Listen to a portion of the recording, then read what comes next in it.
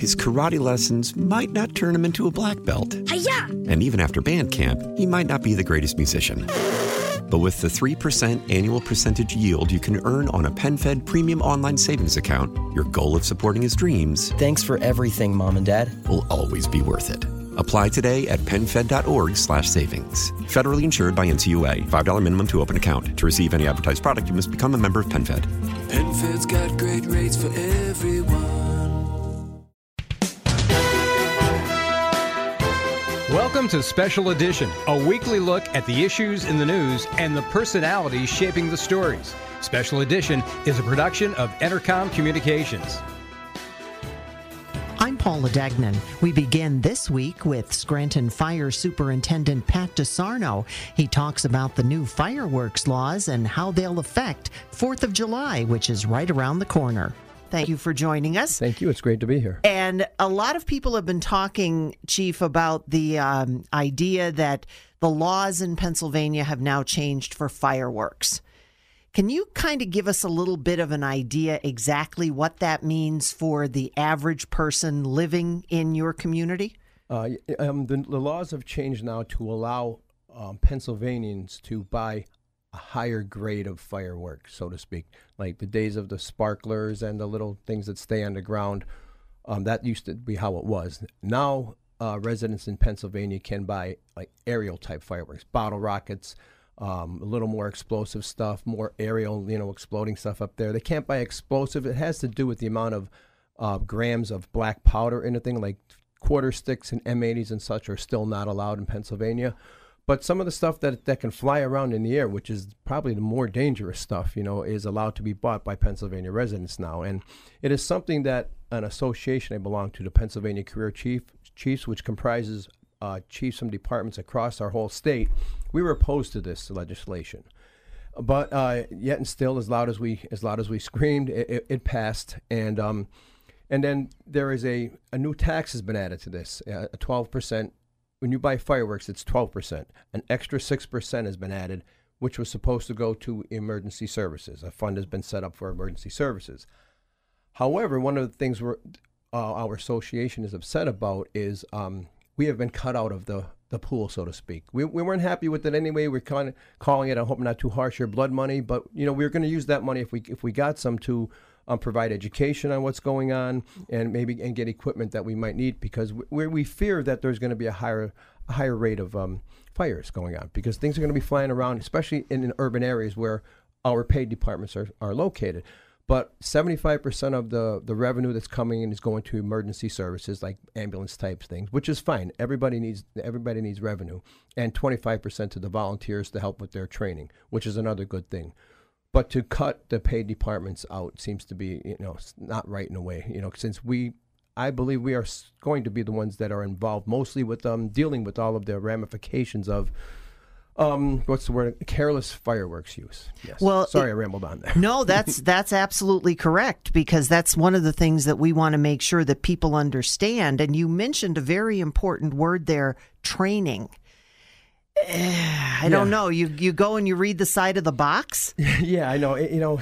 Education would be a big part. I mean, common sense comes into play, obviously. And that doesn't come on the side of the box either. No, that doesn't go. No, you're right.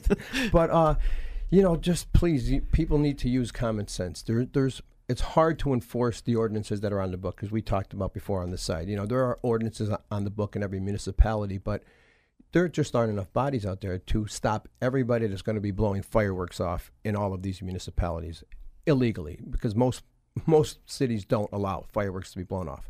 Do you have to get a permit in Scranton? The commercial people, the ones that do the big shows in our city, they do. They need a permit, and they also need $1 million bond when they come in to allow these shows to go off. So that's that. But that's commercial use. But for just residential people, just citizens to use them, no. The stands and brick and mortar stores that are selling fireworks they're supposed to have a license from the Department of Agriculture. Don't know why they're under their purview, but they need to have those to sell the fireworks in the state. So the one thing we can do from our end is to make sure that these stands that are popping up all over have these licenses.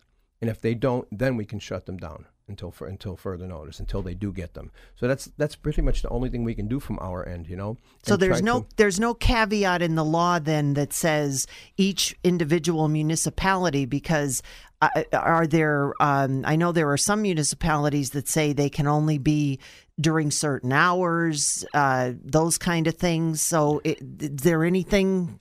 We do have an ordinance on fireworks. We do have that, but again, the state law now supersedes all of that. So state law requires that they be less than 150 feet from a structure. That's hard in the city, in an urban community. Okay, that's one thing that's hard. You shouldn't be intoxicated. Of course you shouldn't be intoxicated. Don't know why that has to be a law, but it's in there. So all we can do is it's just impossible for the police departments to run around from house to house. You've been through cities in the 4th of July, the 3rd of July, 5th of July. It's like Beirut, for gosh sakes, you know. So to try to enforce it on that level and to make sure they're 150 feet from their homes, it's just an impossible task, I think. And now, and we'll probably have to get the police departments to comment on this, but you have neighbors living next door to neighbors whose party ended an hour before, and now the neighbors are shooting off fireworks. So now that can cause problems. These are the reactive calls. Like when the police are dispatched, obviously they'll have to come out and do something about it. But for them to go out and just patrol neighborhoods, I think is just it wouldn't be. It's impossible in my opinion. But just like ourselves, we have an open burn ordinance. We don't go around patrolling looking for people burning stuff and having little campfires. But if we get called, we have to do something about it. So if there are neighbors out there, and not to be squealers for lack of a better word, but if it's dangerous. If things are going up in the air, nobody knows where they're coming down. So if you feel there's a danger, certainly call your local police department and report them. So probably one of the things that people should also do is consider having their garden hose.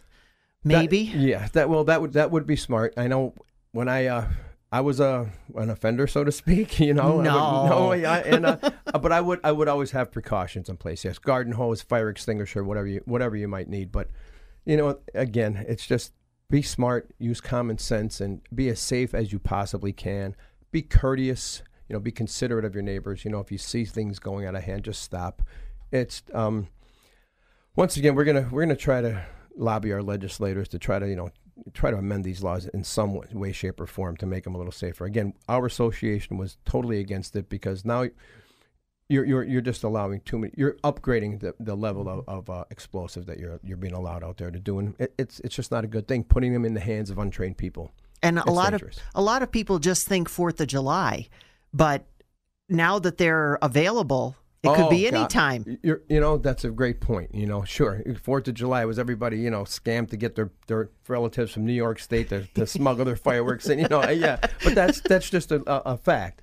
But now to be able to just go out and buy them freely, there might be 4th of July all year. You never know. St. Patty's Day, there'll be fireworks. Labor Day, there'll be fireworks. Every holiday is going to have fireworks now because you can get them so easily. Every time somebody gets straight A's. Yeah, there you go. Graduation parties will have fireworks, everything. Christenings, for gosh sakes. Yeah. Now, one of the other things, too, and unfortunately your department is involved in this, is the gorge at Naog Park. How long, how many before people understand it's not a good place to hang out? It's that dangerous beauty, so to speak. It's a really beautiful area. And again, as a teenager, I was an offender. So was I. Yeah, there you go, right? So, and it is beautiful, and it's a great place to cool off, but it's dangerous. We've had a recent tragedy, and when I went up there, I had never seen it. In the time I went up there as a young person, and on the calls I've been on, I'd never seen the water running like that, so wide and so hard, and it is a dangerous area, and it is cordoned off as best as it can be. There are signs up there, that it's illegal to swim there, which get taken. Gosh knows where they go, and you can't. It's hard to seal that place off. It's almost nearly impossible. People want to make their way. You've been up there. If people want to make their way down, they're going to make their way down. So again, common sense would come into play, and it's also an impossible task to patrol that 24/7. It's just impossible. But sadly, but luckily, we have a great department. We have our rescue guys are amazing. They train hard. They're great at their job, and we do the best we can to hopefully have a rescue rather than a recovery. I know this was the second recovery in my 4 short years as superintendent, and I had gone on several others during my 30 years on the job before that. So it's a beautiful but dangerous place. So again, and it is illegal to swim there. I hate to go on that, but it's an illegal activity, so that's another thing you are breaking the law. So, but I don't know, it's going to be 90 degrees coming up in the next couple of days, holidays coming up. That's going to be a draw there. It's going to be hard to keep people out of there. So please be safe, be smart. When the pool is just a few feet away. Yeah, but it's not the same. It's not the same. No, you're There's absolutely no killer at the right. pool. You're absolutely right. Yeah. One of the other things that a lot of, and I just want to let everyone know that we are talking with Scranton Fire Chief Superintendent. Interchangeable. Same. Anyway, it's Pat DeSarno, and he wears many hats throughout. Not only that, but he's also someone who will come and put in your smoke detectors. Yes, thank you for letting me. We have an amazing smoke detector program in the city that I don't know why it's not being utilized more. If you call this number 570-348-4164 and you hit prompt 1, extension 1, we have a program that gives you 2 10-year detectors, 3, however many bedrooms you have, we will put 2-year smoke detectors in, and a CO alarm for free, installed. Awesome. All you need to do as a every Scranton resident, you don't have to own, whether you own, rent, flop somewhere. If you call this number, we will install for you free smoke detectors, because our main goal is safety, especially for children. And we've tried to get the word out into the schools. We've expanded this program under my tenure, for lack of a better word, because that's something I'm really up on. I really care about. Well, again, it's prevention. Yes, prevention.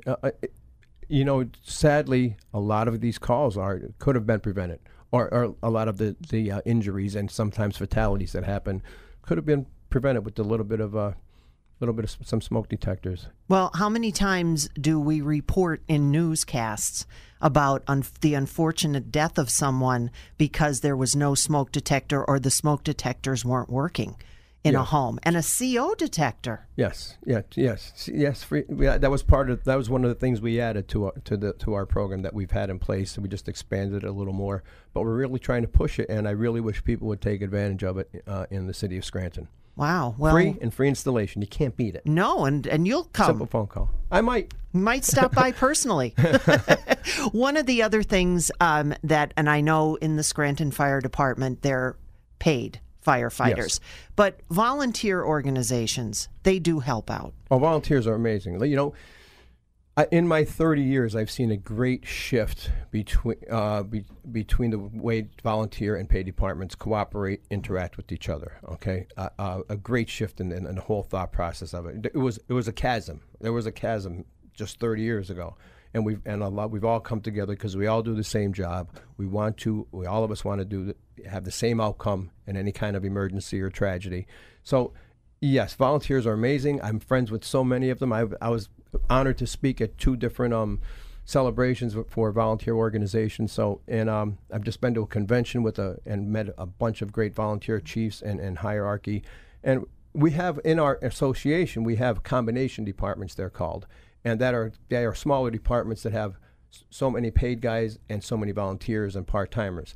And again, it's all one profession. We're all looking for the same outcome, and we do the same business. So you would encourage people to maybe consider getting involved in their volunteer organization, because a lot of departments are just all volunteer, especially in rural communities. Yes, I certainly would. I would hope that somebody would try to step up if that's what they wanted to do. If they live in a rural community and they're trying to get on a paid department, but in the meanwhile, sure, get all your training, get all your certifications, and help out in your community. Absolutely, I would absolutely encourage that. Sure, numbers are down, and again, that was a good part of that bill that I talked about, the 25% of the revenue going toward helping the volunteer organizations in recruiting and training and getting their members trained. That is an important part of it.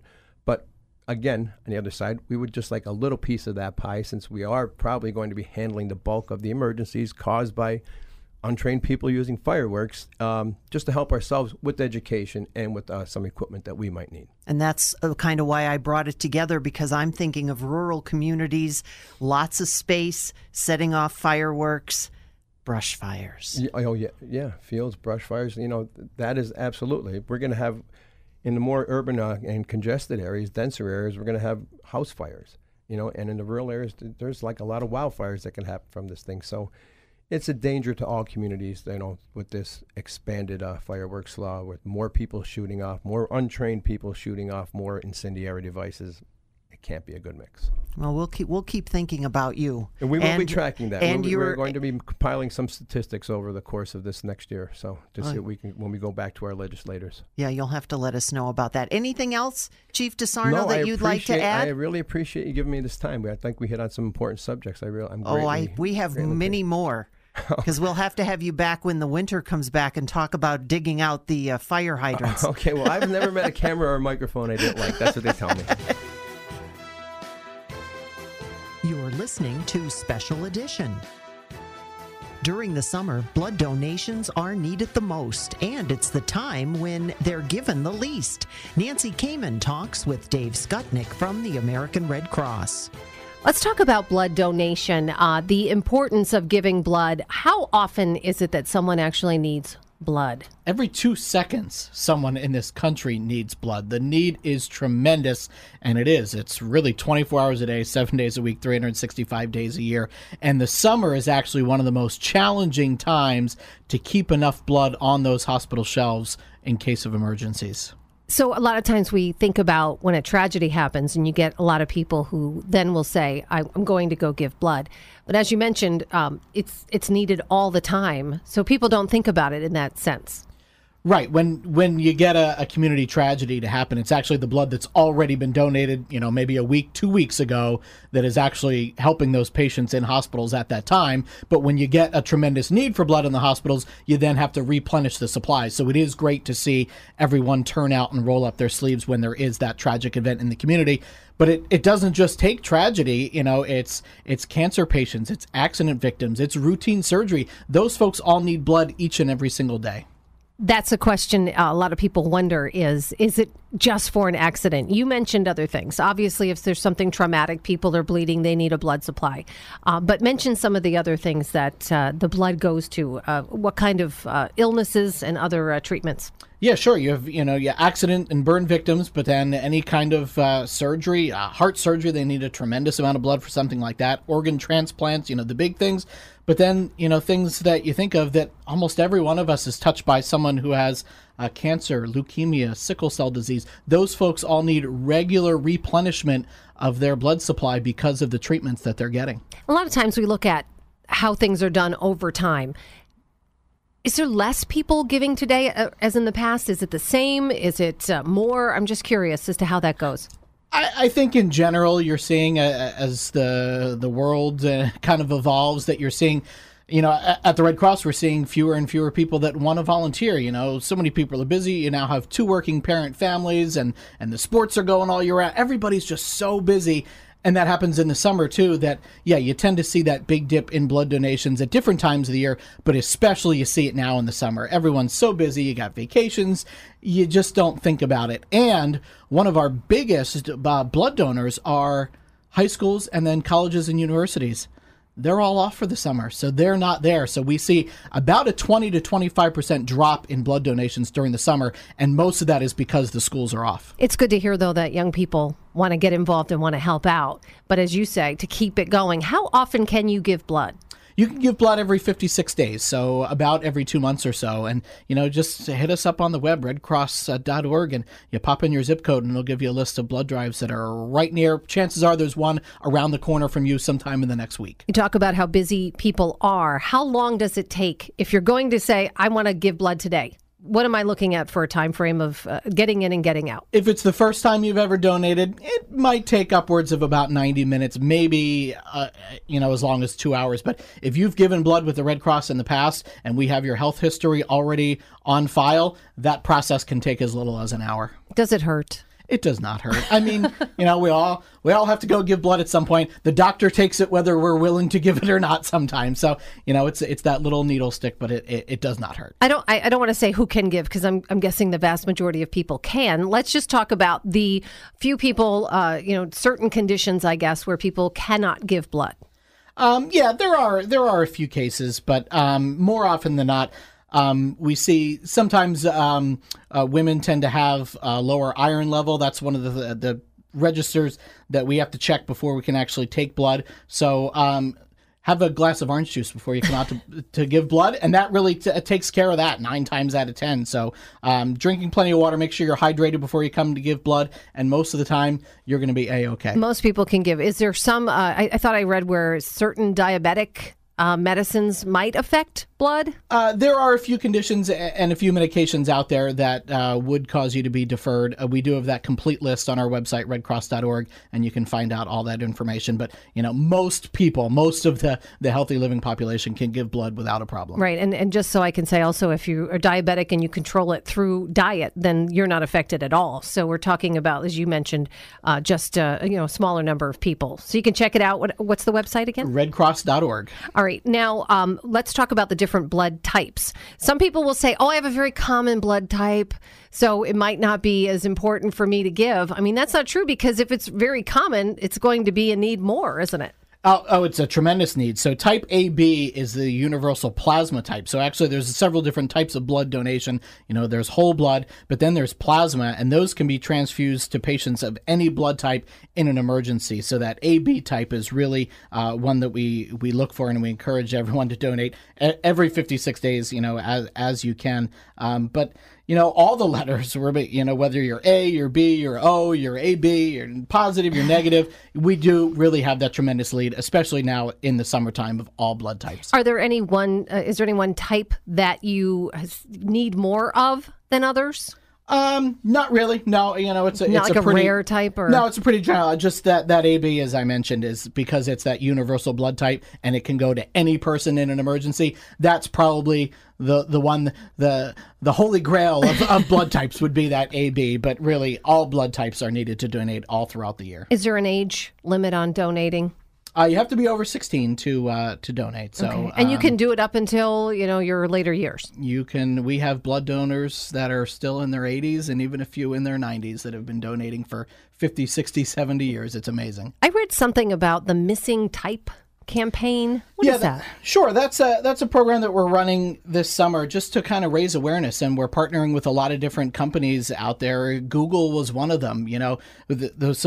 The blood types are A, B, and O. What would the world look like if those blood types were missing? So we actually had Google dropping the O's from Google, Right. Google. I don't even know what that is. Yeah, if the O is gone. So it's a campaign working with different corporate partners to raise awareness about that constant need for blood.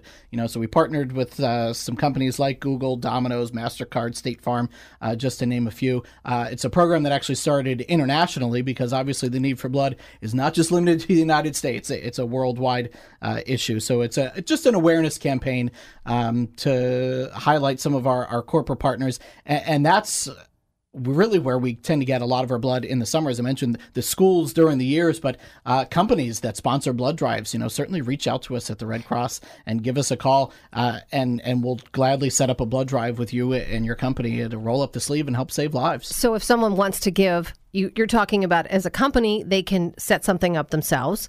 But what about if someone wants to give listening today? Where would they go?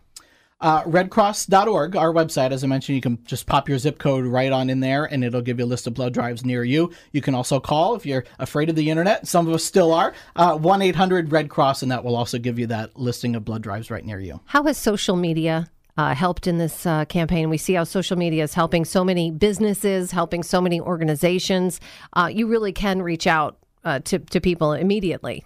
Yeah, it is. It's just keeping that awareness and keeping that top of mind. I mean, social media is such a blast of information all the time. It can sometimes be information overload. So, we try to just be one of the messages that are out there delivering help and hope when people are in need. And finally, you mentioned it a little bit earlier, but I thought if people want to know about what to do prior to giving blood, is there anything in particular they need to prepare for this with?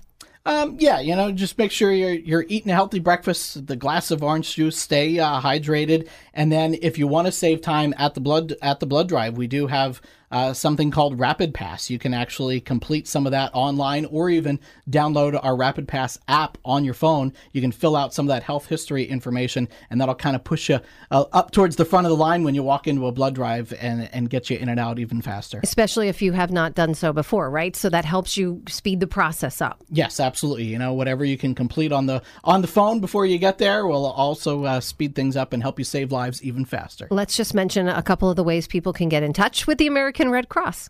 It is on the web at redcross.org. You can also follow us, like us on Facebook at American Red Cross Eastern Pennsylvania Region, or on Twitter at Red Cross East PA. And if, again, you're not one of those social media types, you're not one of those internet types, the phone works too. 1-800-RED-CROSS for all kinds of Red Cross information. And the number for our local office here is 570-823-7161. Dave Skutnik, Director of Communications for the Red Cross Eastern Pennsylvania. Thanks so much for being with us. Thanks. Human trafficking, not just something that happens somewhere else. It's happening here, close to home. Intercom's Nikki Stone spoke with Tom Mosca. He's the co-chair of the Northeast Pennsylvania Human Trafficking Task Force. If you're going to want to get passionate about something and show compassion and do something that makes a difference, I think this is something you can get involved with and help to make a difference. We have attorney Tom Mosca on the phone. He is the co-chair of the Northeast PA Task Force Against Human Trafficking. How are you doing this morning, Tom? Very good. Thank you, Nikki. Thanks for having me on the show. This is no problem at all, because this is something that I think people don't realize is actually happening in their own backyard. It is. It's happening not only across the country and across the world, but right here in northeastern Pennsylvania. And I want to distinguish at the outset the difference between human smuggling and human trafficking, because I know there's sometimes some confusion. Smuggling involves someone paying to someone else to get them across a border. Human trafficking doesn't involve borders, doesn't require a border. It can happen anywhere at any time. It can happen with our own. I came across the story, and I wish I would have known more about this before. A young girl from the Bloomsburg area. Yeah, I'm not familiar with that story, but there are stories in the press all the time. They don't always have a headline saying human trafficking, but that's what it is. There was one last month in Hazel Township that involved a woman who was advertising a 15-year-old boy online to perform sexual acts with both men and women, and obviously that is sex trafficking of human beings. Now, there are certain websites that you keep an eye on for this activity? I do not. Law enforcement does. There's a notorious one. I'm not even going to give it any press, but that was shut down by the federal government last month. That is being used regularly and has been used. I think the problem is that when you shut one down, another one pops up. So it's an ongoing problem. Right. I don't want to give any free advertisement, but I think that a lot of people do know that there's a very popular place where you go buy furniture, you could buy a house, you could buy a car, and then they had personal ads in it as well. And some of those personal ads were for activities like this. That's absolutely correct. And something that seems so innocent to somebody who is just looking to buy a new kitchen table, there's another section that could be actually selling people. That's right, and it's mind-boggling that in 2018 we're still buying and selling human beings. It makes you want to cry. 199 human trafficking cases were reported last year in Pennsylvania alone. That is correct, and you're talking about a statistic of what was reported through the Human Trafficking National Hotline, and there is a national hotline that tries to track these things in all of the states, and I'll give some of those numbers out when you're ready for them. If people need to know those, contacts and reach out to the proper authorities if they see something that may be human trafficking. Now, I do realize that there are people who participate in human trafficking, which blows my mind, too, because you have to know how old that child is. Or they're older, too. Like the girl that's missing in the Bloomsburg area, her name is Corinna Slusser, or is it Karina? I'm sorry if I don't know the first name right, but her last name's Slusser. She's 19 years old, and she disappeared just last September from the Bloomsburg area. So it could be young kids, or it could probably be, what do you think, early 20s, late teens, early 20s for the women? I think it can be of any age. It can be both men and women, both girls and boys, any age, race. It happens to everybody. And by and large, those people who are adult victims were probably trafficked as minors. I believe the story was this girl. It's a beautiful girl from the Bloomsburg area, but she, teenagers go through that depression and they don't feel like they belong anywhere. And she ended up dropping out of school, and she met this guy somehow who was from New York. And he brought her back there, promising her all this good life, and the good life ended up not being so good. Well, and that's part of the grooming process. Traffickers, very much like pedophiles, traffickers groom their victims. And some of these young women think that this trafficker is their boyfriend. And they're meeting him a lot now. I guess the internet makes it so much easier for it to happen. It does, and it has changed the dynamics considerably. And does it make it harder, though, or easier to pinpoint? I think that's more of a question for law enforcement. Okay. I'm not really. I would think that it is a much more vast area to police. I mean, the internet is vast. And you talked about the age of victims. There was last year. I'm sure people will remember there was a 9-year-old boy. Two men conspired to traffic this 9-year-old boy and raped him in a house in Pittston. That's human trafficking. We've heard about babies too, which is just so horrible. It's not just sex, though. It could be to work, labor, right? It could be labor trafficking. There's also the possibility that people could be trafficked for organ harvesting, although approximately 80% of human trafficking in the United States and in this area would be for commercial sex. And are there places that we should look for this, or how do we know? There are certain signs that if you see some of these signs, you might be witnessing somebody who's a victim of human trafficking. I'm just going to list a few. They can't freely contact friends or family. They may appear fearful or anxious, and they would appear, sometimes in an ER because they had an incident, and somebody checking on them might be able to spot some of these signs. That's one place where it can happen. They defer to another person to speak for them. They won't speak on their own. They're not allowed to socialize or attend religious services. They might have tattoos. This is in this day and age, tattoos are very much more acceptable than in prior days. But when a tattoo says property of and has somebody's name, or says cash only, or has a barcode, those are the types of tattoos that and your average person would not be having, but a victim of human trafficking might. Okay, so what can people be doing? What do they do when they think they see somebody who's a victim? Well, you can certainly contact local law enforcement, and we would never encourage anybody to directly approach someone they think is a human trafficker. But if they see someone they think is a victim, local law enforcement is a great place to start. You can call the National Human Trafficking Resource Center at 1-888-373-7888. You can text HELP to 233-733, or you can even go on anywhere in the Commonwealth of Pennsylvania. You can dial 211, and you can get some information that may be helpful to someone that's a victim, or anyone who is a victim can certainly reach out to any of these numbers and get some helpful information. What more should we be doing ourselves to be aware of this? Well, one of the things we do as the task force is we've been going about the area giving PowerPoint presentations. So if there's anybody out there that has a group or organization that is interested in having a member of the task force come speak to them, we would be happy to do that.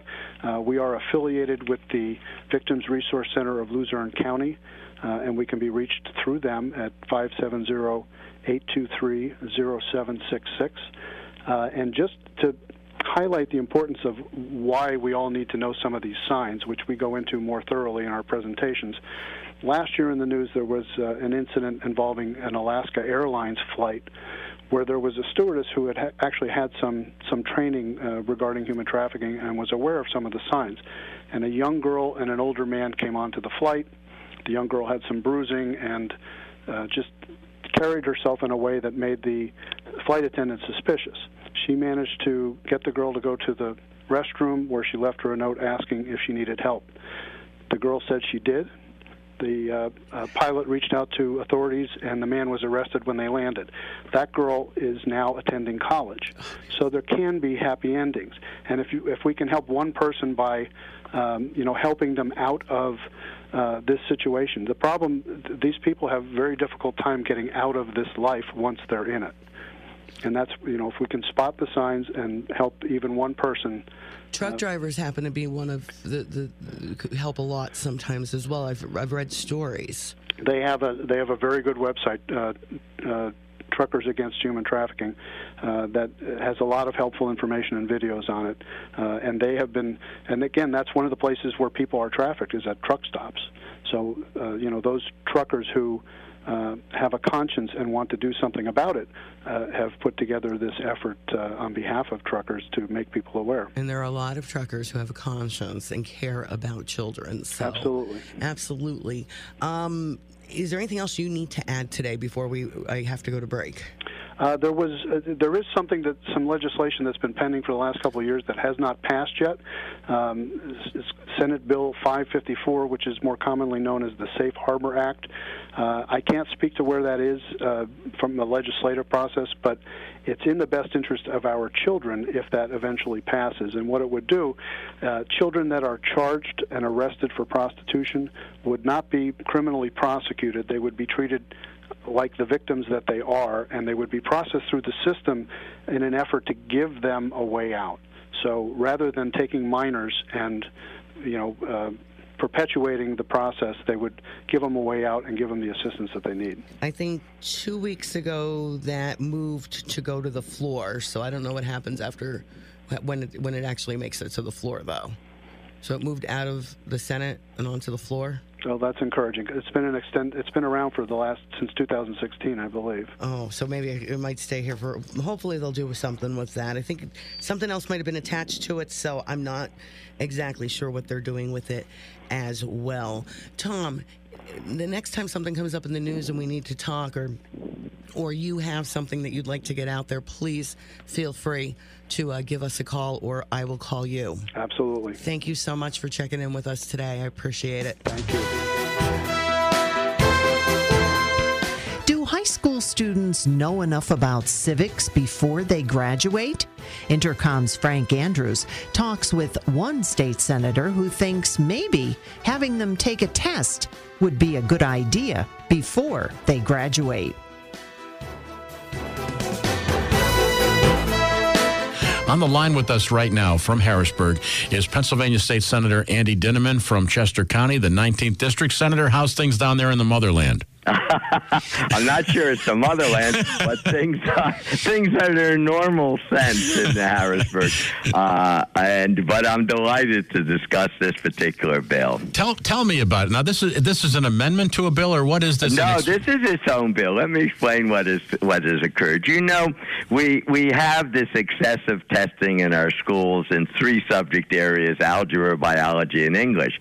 And all of our other subject areas have been heard, especially history, social studies, civics. So several senators, as well as some state representatives, came up with an idea that's an easy way for us to get it into the curriculum, and students sometime in their high school career will have to show that they can pass a test in this area. It's this. We believe that every high school student should be able to pass the same test on our government and Constitution that every new citizen of who comes to this country has to pass before they gain citizenship. We are astounded by the studies that show the lack of fundamental knowledge of government, of our history, of our Constitution that's out there. In order to have a democracy and a government that works, you have to have some civic knowledge. When I went to school many years ago, and I'm sure many of your listeners, I'm 73, so I know many of your listeners went to school maybe in the same era. Social studies, government, civics were part of the curriculum. Because of the testing that took place, they got de-emphasized, and only certain subjects were focused on.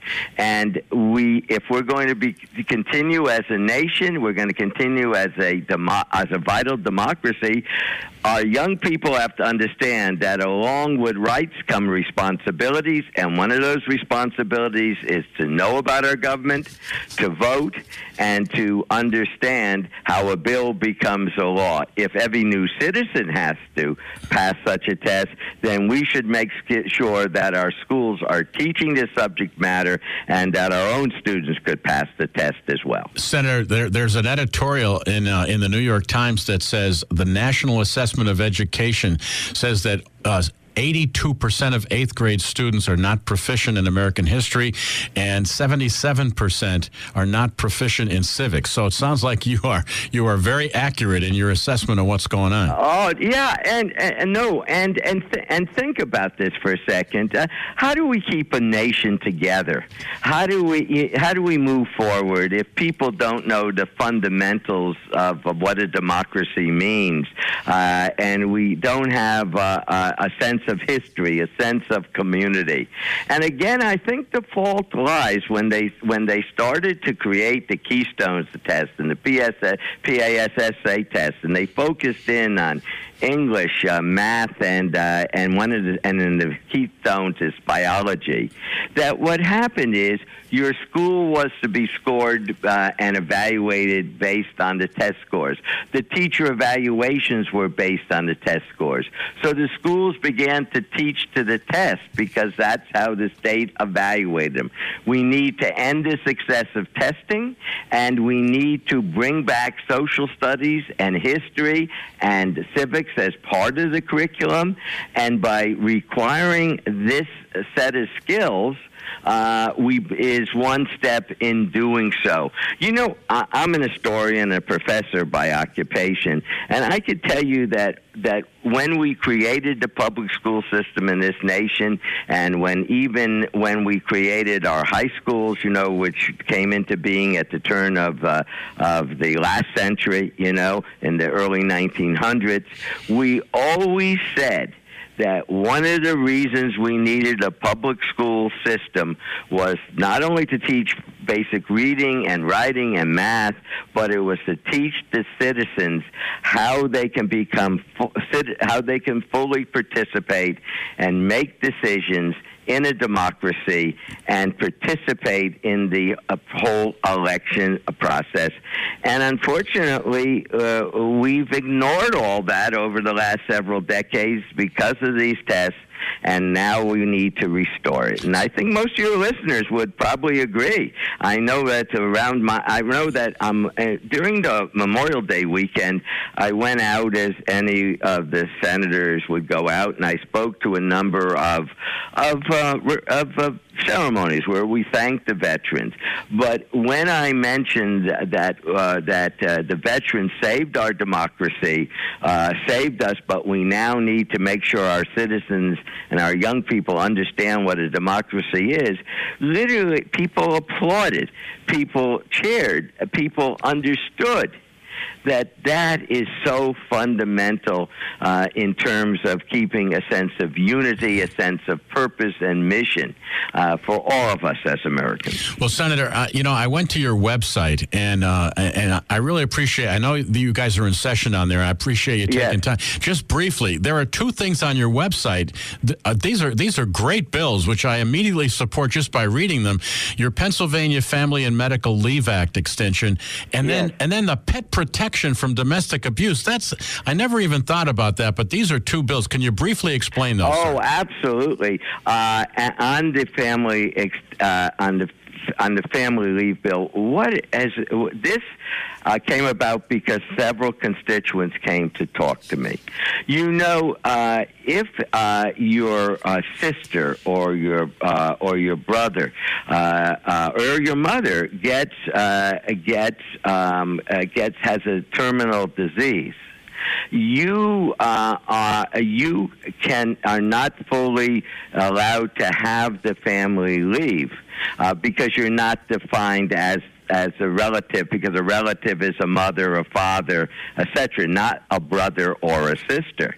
And we limited it so it wouldn't affect businesses by saying if there's a terminal illness, that for that purpose, a brother or a sister should be defined as a family member who would have this leave, in part because often that's the only person left to take care of their mom or their dad, or in this case, was the only person who had the ability to take care of her sister who was dying of terminal cancer. It sounds like common sense, but so does your bill on the pet protection from domestic abuse. What's that, sir? Well, this is astounding when you look at the figures. That in approximately, in over 2/3 of the cases, so it's not approximate, it's over 2/3 of the cases involving domestic abuse where someone has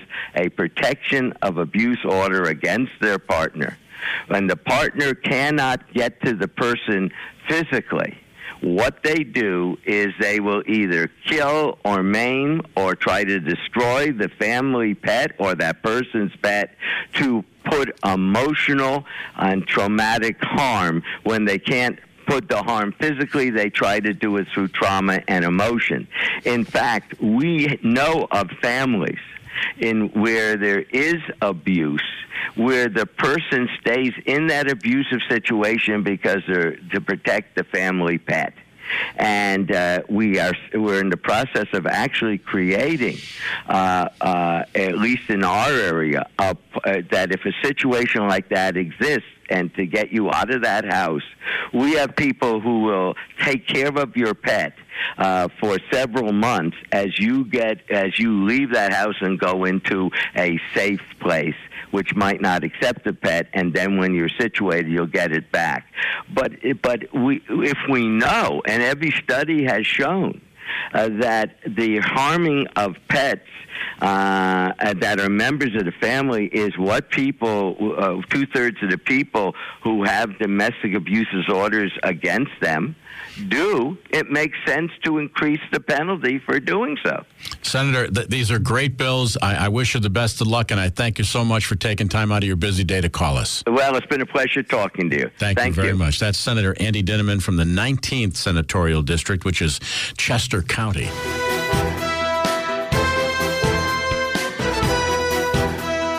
Thanks for listening to Special Edition, a weekly look at the issues in the news and the personalities shaping the stories. His karate lessons might not turn him into a black belt. Hi-ya! And even after band camp, he might not be the greatest musician. But with the 3% annual percentage yield you can earn on a PenFed premium online savings account, your goal of supporting his dreams, thanks for everything, Mom and Dad, will always be worth it. Apply today at PenFed.org/savings. Federally insured by NCUA. $5 minimum to open account. To receive any advertised product, you must become a member of PenFed. PenFed's got great rates for everyone.